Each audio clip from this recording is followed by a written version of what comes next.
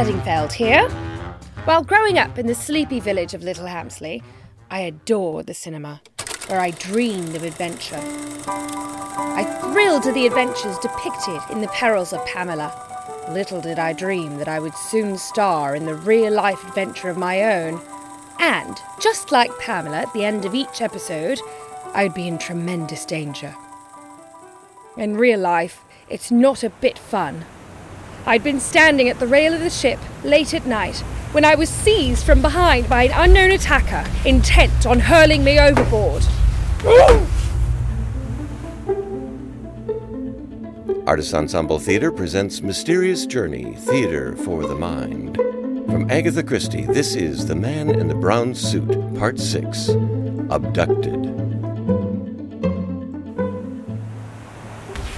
I struggled wildly as my feet left the deck. In another moment, I should be forced over the rail and go plummeting down into the sea. Let her go! Are you hurt? Anne! No. Damn, he's getting away. And then Mr. Rayburn, my rescuer, tore off in pursuit of my attacker. I hate being left behind. I got to my feet and staggered after them, placing a distant third.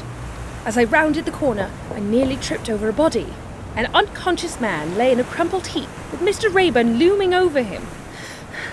Did you kill him? No, I caught him, threw one punch and he went down. Who is he? Let's have a look. Mr. Paget! My God. You seem surprised. I'm stunned. Didn't you know who you were chasing? Too dark.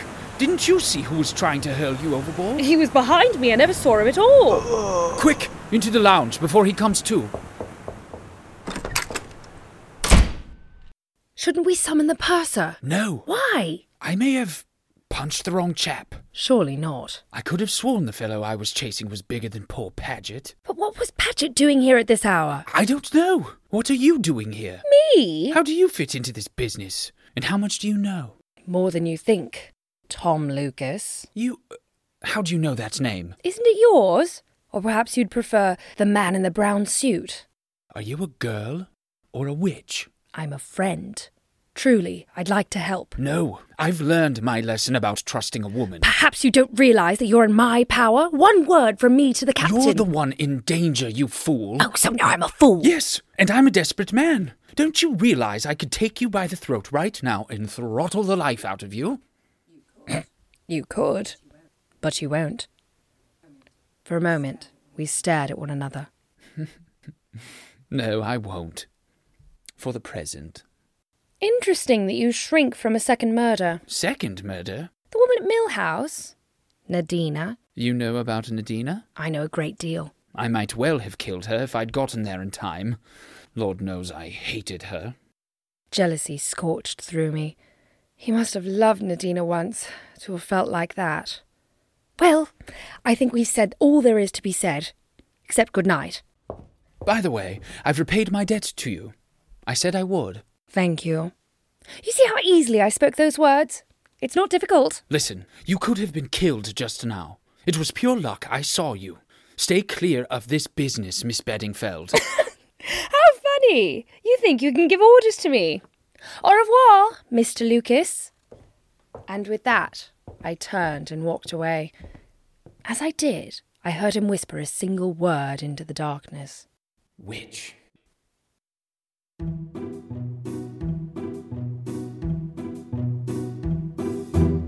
Dear Diary, it is such a relief to be going ashore.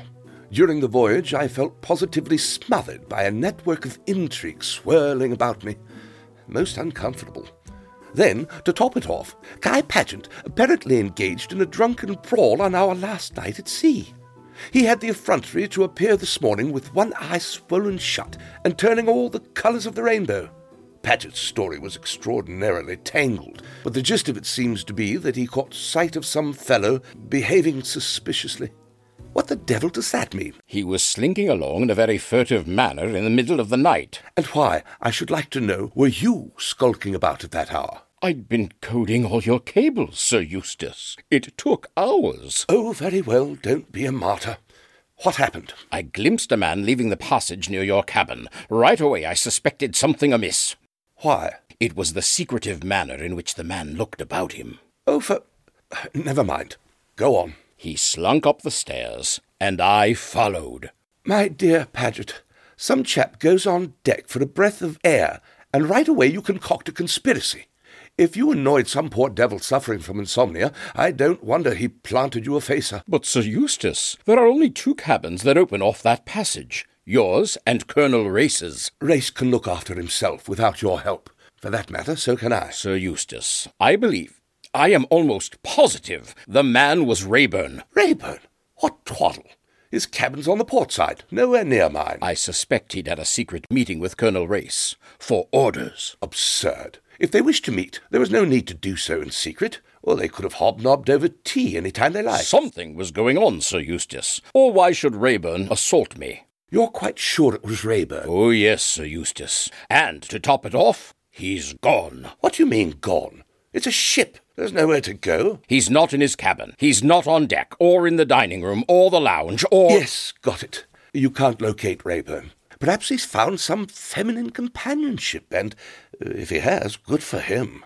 Stay out of it, Paget. Mark my words, Sir Eustace. Mr. Rayburn is not what he seems. Splendid. One of my secretaries is a man of mystery, and the other resembles a prize-fighter who was roundly defeated in his last bout. The sun's barely up, and so far it has been a wretched morning. I cannot wait to disembark. I cannot wait to disembark. I got up frightfully early and hurried all the way forward to the bow where, strictly speaking, passengers were not allowed. But I didn't care. I was so excited for my first glimpse of South Africa. Fleecy clouds hovered above Table Mountain, while far below, by the sea, the sleeping town was gilded with morning sunlight. It was magical. I felt that, at last, I'd found what I'd been searching for ever since I left Little Hampsley, a shining new world with new horizons. Suddenly I realized I was not alone. A man joined me at the rail. Good morning, Miss Bedingfeld. Good morning. I want to apologize for the way I spoke last night. Will you forgive me? Of course. Shall we shake hands and forget it? I can't forget it. Miss Bedingfeld. As we've each of us saved the other's life, I think you might call me Anne. Anne? And what name shall I call you? Tom? No. Harry will do. All right. Harry. Look, you're mixed up in a dangerous business. Oh, I know. You can't possibly. Please, leave it alone. After all, it doesn't concern you. If you don't, you'll be in danger. Look what happened last night. I know what happened last night, Harry. I was there. Why are you warning me off? It's the last thing I can do for you. This next hour is going to be a bit dicey for me. Once on shore, I shall be all right, but I may not make it that far. What? Why? You're not the only one aboard who knows I'm the man in the brown suit. Or if you think I told... I don't. There's a man on board who's known all along. He's only got to speak and my number's up. All the same, I'm taking a chance that he won't. Why won't he? Because he prefers to play a lone hand. If I'm locked up, I'm no use to him. Free, I might be. If I can avoid arrest for the next hour and slip ashore... Oh, Harry. Well, in any case, I don't suppose you and I shall meet again. I suppose not. Anne? Yes? Nothing. Goodbye. Good luck, Harry. He gripped my hand hard, then turned abruptly and left. I heard his footsteps echoing on the deck. I felt I should hear them always. Footsteps, going out of my life. All ashore for Cape Town, South Africa. I did not enjoy disembarking.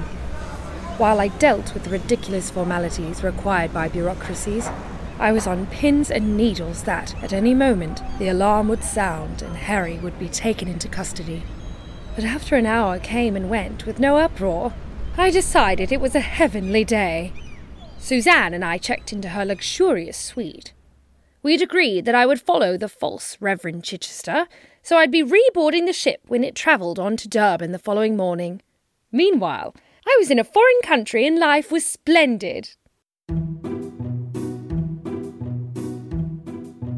Dear diary, I am in the devil of a mess. After checking into my hotel, I met with the Prime Minister and delivered Augustus Milton's damned secret papers. The seal was intact, no sign of tampering, but the papers inside were entirely blank. and I know perfectly well who will get the blame. Oh, Sir Eustace! Why I let that fool Milton embroil me in this matter, I can't think. It's hardly your fault. Exactly. It must have been Rayburn. You're unhinged about Rayburn. Where is the fellow, anyway? Wasn't he supposed to be guarding those damn secret papers? Ah, but was he? After all, Sir Eustace, Mr. Rayburn presented no credentials. You have only his word that he was referred by Mr. Milton. You think Harry Rayburn is some sort of impostor? If not, where is he? I just asked you that. Mr. Rayburn was not with us when we disembarked, nor has he checked into the hotel. Good Lord, the fellow's done a bunk. It appears that way, Sir Eustace. The matter must be investigated. Why must it? If I have been played for a fool, I have no wish to broadcast it. Have no fear. I shall take charge. Paget bustled off to the police station, sent cables, and summoned a herd of English and Dutch officials to drink whiskies and sodas at my expense. Sir Eustace, we have received a reply from Mr. Milton. And? He knows nothing about any person calling himself Harry Rayburn, and most certainly did not send him to you. Damn! Far be it from me to say that I told— You'd better not. I see only one course of action. Since I'm off to Rhodesia, you, Paget, shall remain here to aid the authorities. But your correspondence, your cables— I shall manage. If they do find Rayburn, you'll be needed to identify him. But— oh, very well. Your private train car will be attached to the train departing tomorrow morning at 11 o'clock. Excellent.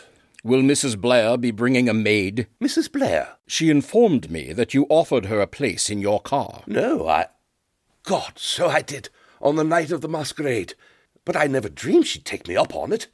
A delightful woman, but there are times when women are confoundedly in the way. I didn't invite anyone else, did I? Mrs. Blair was quite certain you had asked Colonel Race as well. I must have been drunk if I invited Race. Take my advice, Paget, and let your black eye be a warning to you. Don't go on the bust again. On the bust? I have never— It's no good denying it while you're still sporting that shiner. But I shall require a temporary secretary to fill in for you, preferably one without a black eye. I'd like a youngish girl with large, liquid eyes who is adept at patting my hand and cooing sympathetically. I shall engage an efficient secretary. No doubt you'll stick me with some no-nonsense harpy. I wonder if Miss Bedingfeld would like a job. She once mentioned that she knows how to use a typewriter. I believe Miss Bedingfeld is travelling on to Durban. Too bad. Charming girl.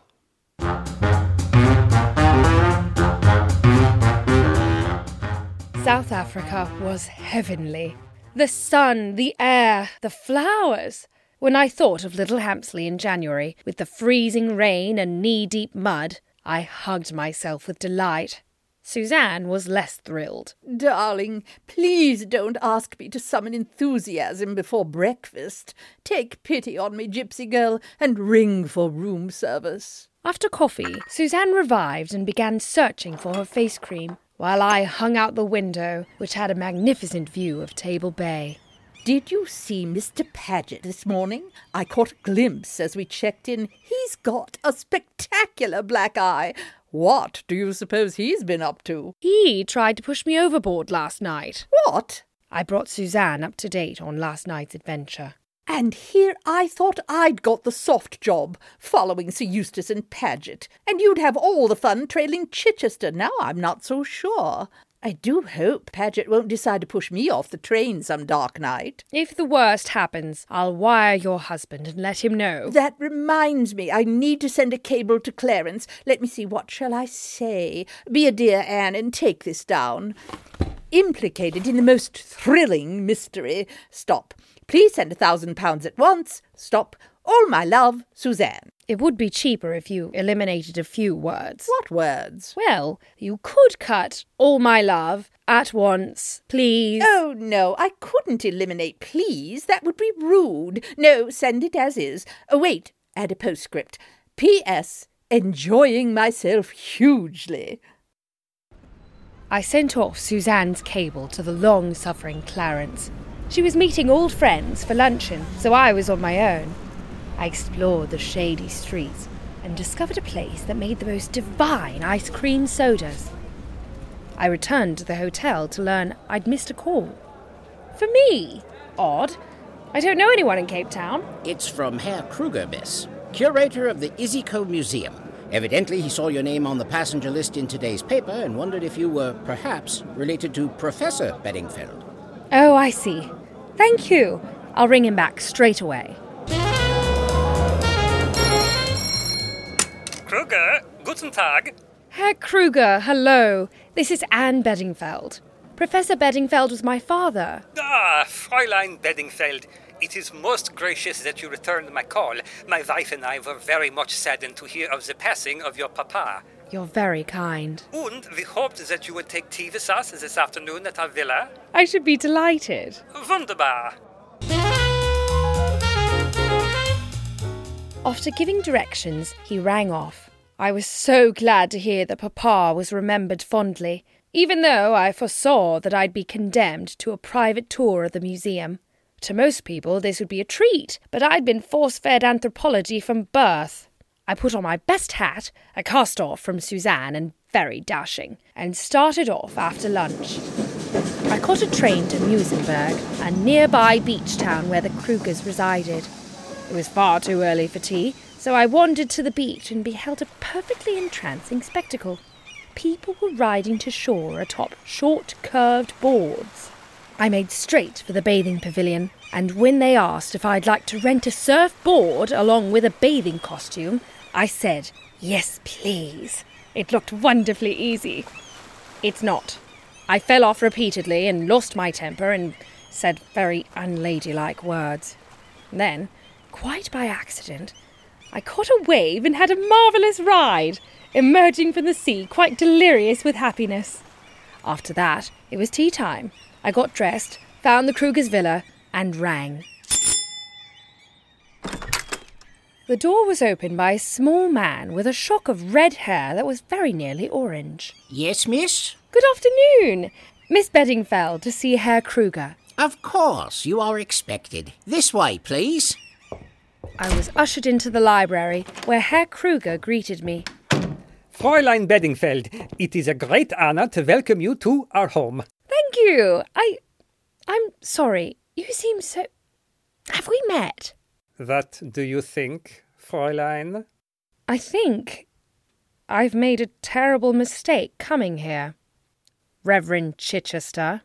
My. Aren't you a clever little minx?